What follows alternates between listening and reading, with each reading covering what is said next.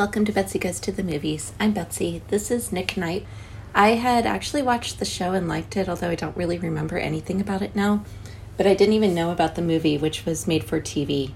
I think it was supposed to be the pilot. Anyway, I used to have the biggest crush on Rick Springfield, and this movie reminded me that was justified. This was interesting. It really did watch more like a TV show than a movie. So this came out in 1989 from CBS. It was directed by Farhad Mann and written by Barney Cohen and James Peria. It stars Rick Springfield as Nick, John Kapelos as Skanky, Robert Harper as Jack, and Laura Johnson as Elise. My podcast episodes are released on Thursdays. I post episode notes and updates to my website at betsygoestothemovies.com and updates on Facebook, Instagram, and Twitter at Betsy Goes to the Movies. If you have any good, funny, campy, cheesy, so bad it's good, or just plain bad movie suggestions, please email me at betsygoestothemovies@gmail.com. Please subscribe, rate, and review on iTunes if you listen there. It's the only way Apple will put my podcast into their rotation for suggested listening. All right, so this one came from my friend Rich. It's not even available in HD. I managed to rent it for $2 from Amazon. I could buy it for $4. So Nick Knight, which I don't know if you remember the TV show from the 90s, Forever Knight, but that's what this movie is, what that show was based on. So it can't be worse than Blood, Rain, and Priest. That's all I gotta say. I hope. Please don't let it be worse. Alright, I already have no idea what's going on. It looks like we're probably in Mexico. It's the site of some kind of dig. Oh, that guy's running fast. You got guys who are pouring water over their heads, guys who are sifting through sand through a screen. So, hot blonde archaeologist, because of course all archaeologists are hot blonde and wear their long flowing hair down when in extreme sandy situations, and wear the same khaki colored shirts and hats and cargo shorts. She's brushing off this thing that looks like a cup that is a face with fangs, and just based on the camera angle and the obsession of the guy staring at it, I'm guessing something bad happens to him first. Rick Springfield! Excellent! I used to have the biggest crush on him when I was a kid. Aww. And a special guest star. It's a movie. Why is there a guest star? Anyway, we're now flying over a city. Like, the camera angle is something flying with a lot of heavy breathing and the sound of wings flapping. So I'm guessing this is a vampire's point of view. I think this is LA. That looks like the observatory. Of course, it's hard to tell watching an SD movie on HD TV. Yeah, that's the observatory. The camera angles are horrible. So it's all point of view from the character, who, of course, we haven't seen. So it's intentionally shaky and jerky. It's pretty nauseating. We're in a museum, by the way. Wow, whoever fucking filmed this, Jesus Christ. I'm pretty sure I need to take Dramamine just to watch this movie. It keeps panning between a guard who's walking around and then these horrific camera shots that are super jerky and moving up and down and all around. So not only are the camera angles terrible, but you're going between nice smooth angles and super shitty ones. Alright, so he breaks glass to get whatever the thing was that they found in wherever they were, which alerts the guard to his presence. And the guard, who has clearly never held a gun in his life, is yelling, "Who's there?" Oh, smart. Okay, so remember when I said this couldn't be worse than Blood, Rain, or Priest? I feel like my friends either really hate me or just really love watching me suffer. So the guard yells, "Who's there?" and at least has the common sense to fire at whatever is coming at him, because we're back to that thing's point of view. And then the next shot, he just falls on the ground. There's no blood, there's no perspective. Now we are looking at the observatory from the outside as it's turning upside down and there's growling, and this is severely nauseating. Okay, now we have a man's very hairy chest and heavy panting, and it's somebody who looks like he's in a tanning bed. He is in a tanning bed. Oh, this is Mr. Knight. So I'm guessing that Nick Knight is not a vampire yet. He comes in 3 times a week, but he never gets tan. Nice little driving montage of him in his sweet-ass convertible going up Mulholland Drive. Oh, he's such a humanitarian. He's stopping off in the local homeless area to make sure that Jeannie and Topper have a place to sleep for the night. I guess whatever took the idol bowl, whatever the hell it is a maniac, and Nick's concerned about them. To be fair, the homeless population is usually the first to go. Oh, he's a cop. Oh, that's right. Okay. I'm slowly getting with the program. I mean, I will say, except for the shitty camera sequences that made me sick and the way the guard died, this is definitely better than the other 2. Oh, now the guard's got blood everywhere and gaping wounds on his neck that were not there when he fell down the first time. So we're back at the museum. Also, it's the Museum of Natural History that also looks exactly like the observatory, so I don't know. Or maybe that always was the Museum of Natural History and I just had it wrong, depending on what movie I was watching and what it was called at the time. Anyway, so we've got a bunch of people standing around the guard's body, right? And you've got some, I guess they're CSI, another guard who's staring down while eating a donut. Oh, and this is all, the camera angle is all from the body's point of view. So a guard that's staring down while eating a donut, and then you've got the photographer, and then somebody else comes up and says, "That's not how you do it," grabs the camera, gets like really low and starts saying stuff like, "Come on baby, work it for me." Oh, the guy who took over the camera, his name is Skanky. He apparently wears a very pungent cologne. There have been 4 murders in 4 weeks. So apparently, among other things, Nick also is an amateur archaeologist who is now hitting on our original archaeologist by trying to impress her with his knowledge of the artifacts that came from the Rio Azul region. So now we have a name for where all of this came from. But see, you're assuming he's only been alive for 40 years. Oh, her name is Elise Hunter. See, that's what I said. She was in her office, heard the glass crash, and then heard the gunshots, so she comes to investigate. No weapon. Huh. I wonder why there's guns firing. And then she's trying to justify it with, "I may be stupid, but I'm curious. Curiosity is the basis of all discovery." Yeah, you know what else? It also will kill you. Oh, so the thing she found was a jade goblet. Very rare. Only one of its kind in existence. Turns out that this cup was used in certain rituals to drink the sacrificed victim's blood. So the press shows up and Knight gives him shit. He's like, oh, he actually calls them out on the fact that the only reason why they care is because now it's somebody who's got a job. Nobody cared when it was the homeless. So apparently, oh, we're at the autopsy now. So apparently the coroner knows what Nick is and is working with him to try to get him to be able to do certain human things. And like he's the one who's gotten him tanning, and Nick can actually stay in a tanning bed for up to 10 minutes now. And he's getting him to drink teas and things like that. Oh my God, Lucy is just so adorable. She's turned herself upside down and is reaching her paws out to me, and it's just like, okay. So it turns out the homeless people, when they were being killed and drained of blood, they were sharp slashes, and this guy are puncture wounds, which implies teeth. So that's different. Also, they don't know it, but the guy can fly in a way that makes me very nauseous. Now we're back at the police station where Knight is learning that he's going to be partnered with Shanky. I've already forgotten the guy's name. That's terrible. Nick is not thrilled. Skanky. That's his name.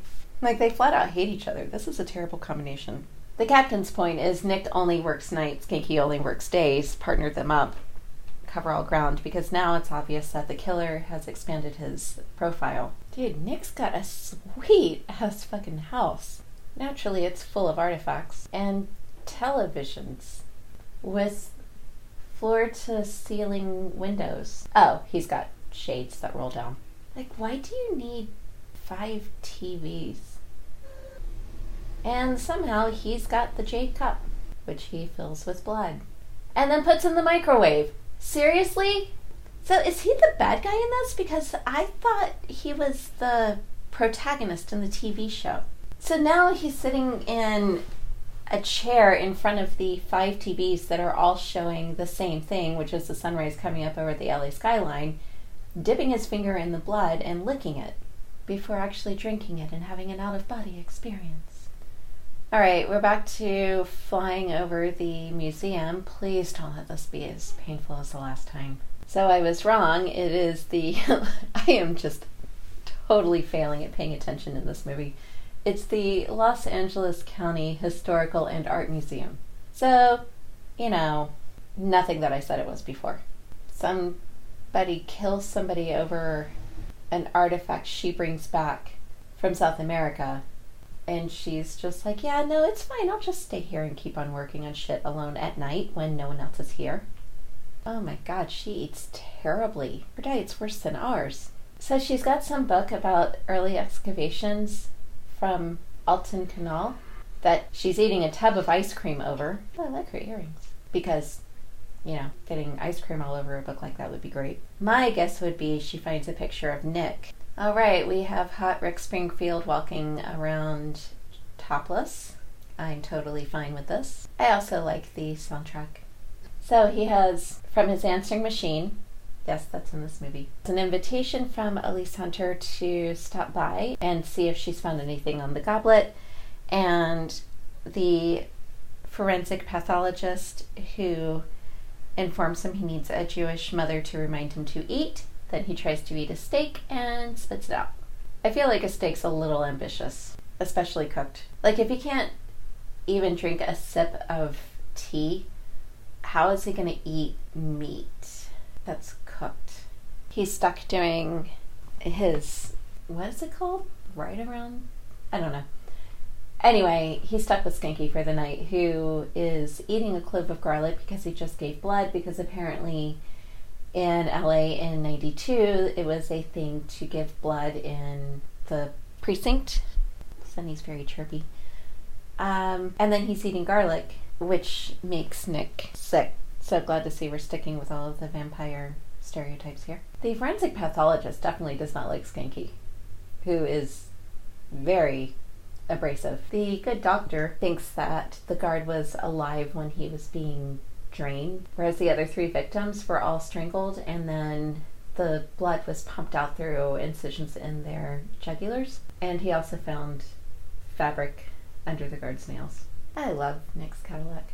We're not missing much. They're having, like, it's one of those exposition, getting to know you kind of conversations where we learn that Skanky's been married 7 years. His wife keeps trying to get him to give up smoking. Nick doesn't want anybody smoking in his caddy. The reason why he's got the caddy is the 59 caddy has the most trunk space. Shots fired at a pool. The caddy does not do a graceful U-turn in the middle of the fucking street.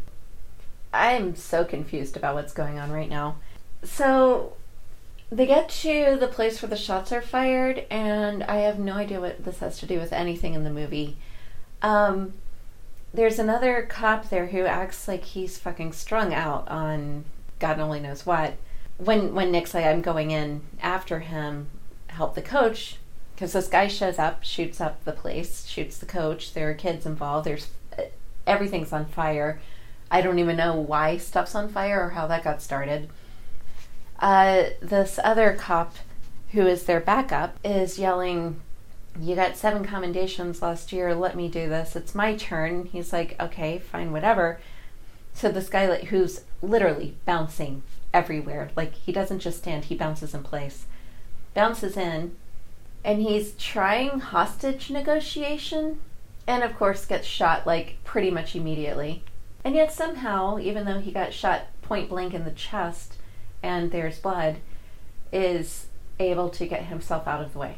Okay, I don't know who this fucking guy is, but he's got hold of this girl by the hair and he looks completely deranged. I have no idea what this has to do with the goblet or vampires or anything. So now all of a sudden she fights back and gets away, and it's like, why now? So Nick tries to take advantage of the confusion to rush the guy, who shoots him point blank in the chest. Nick falls in the pool. The guy's still firing. There's no blood in the water, but the water's boiling now. So Nick's not a very hot vampire. Also, the vampire special effects are so terrible. He's supposed to be flying towards the guy, and it's just these shots of his upper body that tilts, kind of. So now Skanky's on the scene, trying to cover Night. Dude just jumped through a window and is running around outside. Night's doing his weird, I'm floating through the air, but I'm actually probably standing on something while they jiggle the camera routine. Nick then throws the guy into a sign, electrocutes him, and is kind of like freaking out because now there's a helicopter flying around and he looks like a vampire. Skanky's just standing in the pool yelling Night over and over. Like, that's... You don't see anyone. You don't hear anyone. Maybe go look? Also, what happened to the other cop, the one who got shot? Because now we're back with the homeless people. Jeannie and Topper are going to get ice cream. They are such a wholesome couple. They make me think of something out of a Disney, like one of the old Disney movies. Someone who's scary enough to scare the punks in this homeless area is coming after them. Oh, okay, so now we're back after watching Jeannie and Topper get killed, which sucks. Again, from weird, jerky camera point of view. They really need to stop doing that. We're back in the precinct where Bounce Cop only lost a little blood from a shoulder wound. I guess crazy shooter guy did not die. Apparently nobody died, except the unfortunate homeless and the security guard. But he did say that a flying monster was what threw him into the sign, and that it was a vampire, and the captain's just like, I swear if I hear the word vampire one more time. I guess Knight's not back. Nobody knows where he is. Oh god, these fucking camera angles again. Whoever came up with the idea of shooting everything from a flying vampire's point of view should be forced to have to watch this over and over and over. So Knight just took off from the scene, and I'm really curious how he's going to explain all of this. I'm assuming he's the one flying towards the museum, because we're back to that now, with the exact same shots from the opening sequence of somebody moving through the museum behind the columns. Elise is eating more junk food than I've ever seen anybody eat anywhere, and still reading books about old digs. Apparently there was some dig where the bodies of the workers were found the next morning drained of blood. Oh my god, those copiers. They were so huge. Yeah, she found a picture in the book that seemed odd, so she just took a photocopy of it, enlarged by 141%, called it. How many more times are you going to blow it up? Like the fourth time you could clearly see who it was.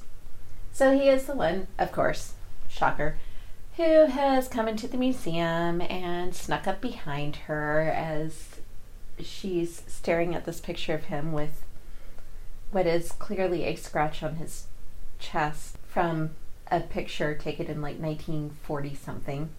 Oh, so it turns out that there was one of those goblets already in the dig, and that's what he had, so he's not the one who stole the other one. They just made you think that for some weird reason. She's managing to stay very calm, considering that she's pretty much figured out he's not quite human. Oh, they're on a first name basis. How sweet. Wait, what just happened? So now, all of a sudden, they get to a first name basis, and they start quoting Edward Thomas, and then he's accusing her of burying herself in the past and hiding. Why are you unclipping her glasses? You literally just found a picture of him from 1940 something, and you're saying he hasn't lived that long? And now they are making out. That moved really quickly. He starts to go all vampire-y, and then yells, no, weirds her out, takes off when the fucking security guard comes in. I don't know, that whole sequence is just bizarre. Yay, back at the precinct, prostitutes are being brought in. Still, none of the cops seem concerned that they don't know where Nick is. Skanky drove Nick's car back to the precinct, and he's just like, yeah, whatever. This thing drives really well. Jack, the doctor, forensic pathologist, I now know like 6 different ways to identify him, which is interesting because usually in these movies I get to the very end before I find out anybody's name. Anyway, he's the only one who seems like concerned. Nick's home is an old movie theater. Like, nice theater. So Nick's in his home, freaking out. He's got the bottle of blood. Jack's yelling at him. Because Jack really believes that he can turn Nick human by making him do human things. Being in a tanning bed. Eating food. Heart-wrenching moment. You don't know what it's like to sit and grow all these years and watch those you love grow old and die one by one and never have a real relationship with a woman. And so now I'm going to open up to you that I kissed her and then I almost killed her. And it's so tragic that I'm going to sit here with my chiseled boy next door good looks and cry. And then Jack says, Nick, don't you think it's time we talked about the others? And now we're watching some truck drive past the theater. Okay, so now we're getting down to like what's really actually going on. We're at the 41-minute point. I don't understand what went on for half of the first 40 minutes and why it was even necessary. Still confused about why we had to have the whole fucking killing in the pool thing. Anyway, so somebody called LaCroix, not the soda, has been killing everyone. He's the one who wants the goblets. And he was apparently Nick's master, the one that turned him. There's some ceremony that involves the goblets that will turn them mortal. And that's what LaCroix is trying to do. But then Nick says LaCroix wants to keep the same blood in both their veins. So I don't get it. Does he want them to be mortal? Does he not? If he wants them to still be the same, why isn't he working with Nick instead of trying to stop Nick from getting the goblets? Apparently, LaCroix has an obsession with Nick and follows him everywhere he goes because Nick stopped killing and kills off the homeless as food, but also to torment Nick because he knows nobody else will care, which is kind of twisted psychological warfare. Okay, Elise is at her desk with even more junk food. Like, this is insane. It looks like she emptied out an entire convenience store candy and snack aisles, into her office. Apparently, you pour blood from goblet to goblet and then drink it, and that cures vampirism. That's the most anticlimactic ceremony I've ever heard. It's the next day. There's a blood drive for the homeless. They can't find Jeannie and Topper. A bunch of kids are playing ball. Gee, I wonder what's going to happen. So, wait. The kids found Jeannie and Topper in the morning, and it took until night for the bodies to get picked up? How did Elise get Nick's number? Sorry, I know this is like way after the fact, but that just occurred to me. Anyway. Okay, Nick's upset. Skanky's like, dude, connection, there was a blood drive here. Blood's missing. They can't find Jeannie. Topper's the only one who was killed. Or whose body they found. He does... Oh, this movie has so many weird things that don't make sense. Skanky is trying to form the connection, and he's like, hey, look, we have a link. They do a blood drive here every Thursday. The homeless know that they stay here. They come and give blood, get some money. It's a connection. And Night yells, you work day shift, right? Skanky says, yeah. He says, what's that got to do with it? And Night yells, work it out in your own time. What? I don't... What does that even mean? Now we have a nightclub. What the hell? Okay, everything in here is purple neon. And I'm guessing this is supposed to be some kind of goth club. Some gorgeous woman with shellacked hair, clearly is the owner. Nick intimidates the bouncer to get in by picking him up by the crotch of his jeans, in a scene that looks 100% natural. I gotta say, like, if Nick wanted to do something to give back to the community, being a cop was probably not the smartest thing, because if this LaCroix person keeps hunting him down, it's just going to make him look suspicious when he does stuff like flake out and run away and disappear and yell weird insults at his partner that make no sense at all. God, for a minute I thought that was Billy Idol. I remember going to clubs like this and wearing clothes like this in 93 and 4, and she's doing a really good job of ignoring him. Oh, her name is Jeanette. Sorry, Jeanette. She heard he was in town. He is a fucking cop. Like, that's not something that happens overnight. And he, according to the guy who was shot point blank yet somehow only got a shoulder wound, he's had 7 commendations in the last 3 years. So, I heard you were in town? Alright, a lot of dialogue implying past history that makes no sense, again, has no relevance to the movie. We have no backstory for. She hates baseball. Something happened in Chicago on Wrigley Field. There was somebody named Jean-Pierre. Okie dokie. So, after that whole little bizarre weird cat and mouse thing, she gives Nick the information he's looking for. As he starts to leave, he realizes he's being followed. It turns out it's Elise, who immediately is surrounded by vampires who come out of the woodwork because, you know, blonde woman who's human and not a vampire. And one of them grabs Nick's shirt, and when he pulls it down, she sees the scar. You know, the same one that was in the picture she blew up like 16,000 times, yet somehow was able to retain perfect clarity. I like her. She jumps in this car and she just flat out refuses to get out. She's like, no, I don't care if it's dangerous. I'm not leaving. It has something to do with vampires. So he accuses her of reading tabloids, and she's like, yeah, I totally do. By the way, check this out. Pulls out the picture. He tries to blow it off. Oh, it looks like me. She's like, dude, the scar is even the same. Come on. Oh, sorry, it was 1889, not 1940s. My bad. She's remarkably calm, as she just flat out accuses him of being a vampire and tells him all the reasons why she thinks he's one. He's so gaslighting her. I get why he has to, but it's ridiculous. He's not even doing a good job. Well, everyone in the world's got a double.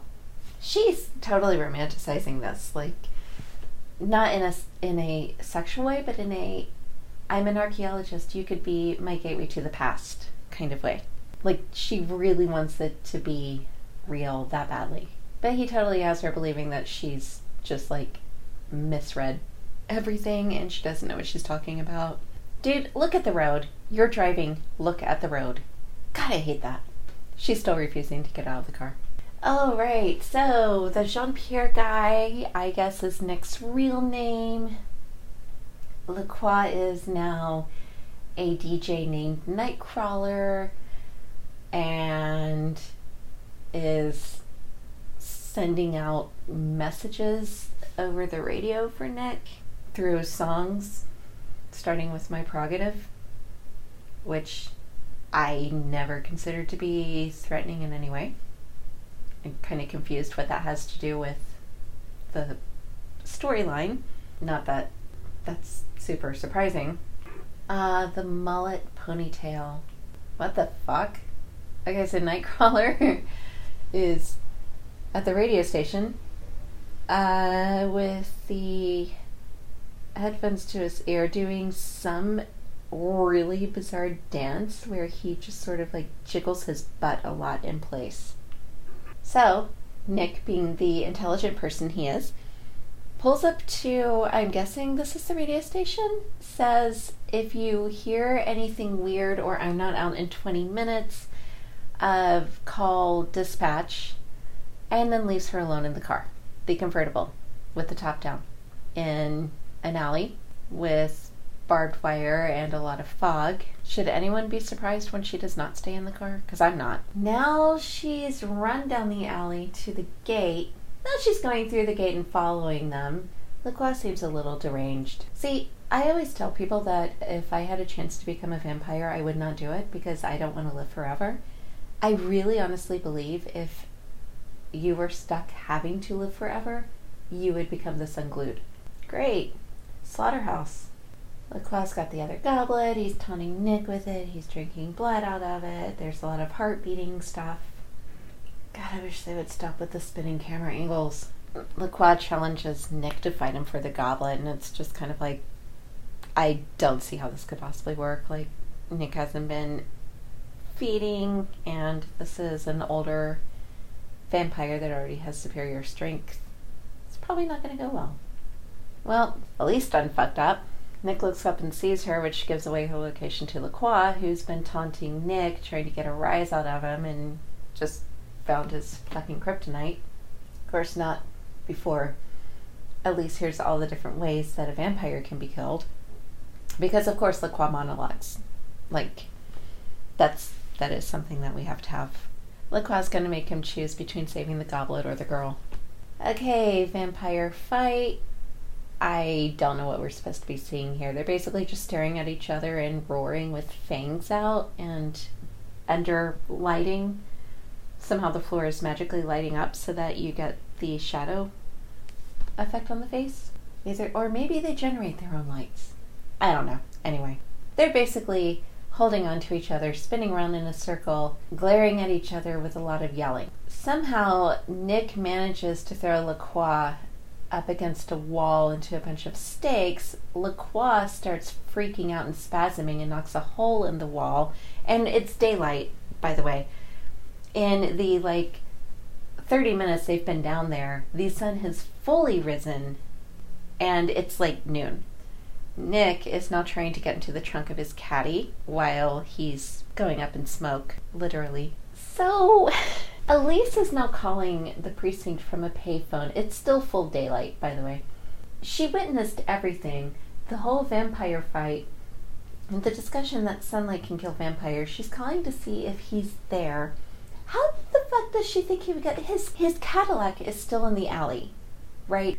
If I just found out that the guy I was with was a vampire and heard that he could be killed by sunlight, and his car is in an alley and the keys are hanging out of the trunk, it's a pretty damn good guess that's where he is. Alright, we are in the bathroom of the precinct because Skanky needs to piss, and the captain has decided this is a perfect opportunity to start bitching about Nick. Of course, Jack's in there because why not? And Skanky is still convinced there's a link between the blood drives and the homeless, and it turns out all of the homeless who were killed, their blood type is O negative, and he says that's the key, and they're like, yeah, no, but the guard was AB positive, but the guard was also killed in a different way, which somehow everyone has conveniently forgotten in the 2 days since that fact came out. And it turns out Nick's car has been impounded, so Skanky's the one picking up the car. And he's just like, there's something off about Night, something's not right, nobody's listening to me, there is something weird going on here, it's a cult thing, I know it is. I don't think he's wrong. An incision doesn't imply teeth, it implies a knife or a sharp edge. Everybody who's being taken is O negative. And the blood drive guy in the beginning, I don't know, whenever the blood drive was being done in the precinct, was saying that if you're a type O negative person, you can only get type O negative, whereas type O negative is the universal donor. So you can donate it to anyone, but you can only receive it. So maybe there's somebody who needs type O negative blood for a person who's dying. I don't know. I think Skanky's right, is what I'm saying. Okay, so Nick's car was impounded, which means it had to be moved. Toad moved something to the impound lot, and he was in the trunk the entire time, and now Skanky's starting the car, and he's, alarmed. Turns out Skanky's also from Chicago. Okay, we are in a hospital, I guess, although everyone looks really old, so maybe it's a assisted living or a care facility. I don't know. It's another one of those camera angle point of view shots where you are the camera, which means guess who's getting nauseous again. Hey, I was right. It was the blood drive guy from the police precinct. Oh, they're in a blood bank that has a lot of people in bathrobes in the hallway. So Skanky's decided to follow up on his own lead. He's like, fuck it. There's something weird going on. So he's at the blood bank. Somehow he magically got the right one. Nick lets himself out of the trunk. I'm trying to figure out how he's going to explain this one. He's changing clothes and he's stripping down in the parking deck. And the old woman walking past him is very appreciative. She's pretending to be shocked. He gets on the elevator with her and he's standing a little bit in front of her and she's checking out his ass. And now they're getting off the elevator and she is setting him up with her granddaughter and wants him to come over for dinner. Alright, so he sees Skanky arguing with the nurse because she refuses to give him access to the records. He's just going to take the direct approach and help himself to the doctor's office. Well, we used to have a computer like that. Fenner, donation guy, or blood drive guy, rather, is not the doctor. So we have established that. Fenner recognizes the keys to Nick's caddy. So Skanky starts spouting off facts like the trunk space. Nick's little surveillance job on the computer proves that Skanky was right. All of the homeless victims were O-negative blood donors. Now we're back to another jerky, terrible point of view camera angle. And it's Nick's car. At least this time we know it's Fenner. Alright, Fenner's doing something to Nick's engine. Nick printed the files proving Skanky was right. Hides in the trunk of the car again. Here comes Skanky. Ew, that's brake fluid. Alright, losing control, driving down a hill. Drives through a mirror, wrecks the car. Caddy's getting towed. Fenner shows up at the site of the wreck. Phone books. I call bullshit. It never was that easy to find any name in the phone book. So, what? We're in a body shop. Skanky's trying to get somebody to help him get the car repaired. The guy's like, it's completely total. Tries to get the trunk open. Nick's holding the trunk closed. He's like, you're basically going to have to bring me another Cadillac that I can completely switch out for parts because it's the only way to do anything with this. So then he walks away. Skanky's freaking out. For good reason. That's when Nick climbs out of the trunk and confronts him about the car. And, like, how is he going to explain the fact that he's suddenly there? And then he shows Skanky that the brakes were cut. But hey, at least he gives Skanky credit for being right. Aw, does this mean they're partners now? Elise, who drives a really cool Jeep, by the way, now has Nick's alarm code because as part of the foreshadowing for this movie, he tells her that the glyphs that he can read are his alarm code for his home. Because of course he does. Why wouldn't he? Let me guess, I bet she finds the goblet and thinks he's the killer. Oh, no, she already saw the other goblet. Never mind. I think Nick is starting to like Skanky. Who could be coming up the elevator? Oh, don't be an idiot. Oh, it's Jeannie. Oh, smart. Oh, okay, so... Jesus. Okay, so Elise has built a fire to try to warm up Jeannie, who is there trying to find Nick. She was collapsed in the elevator. Elise has called 911. Fenner is the one who shows up.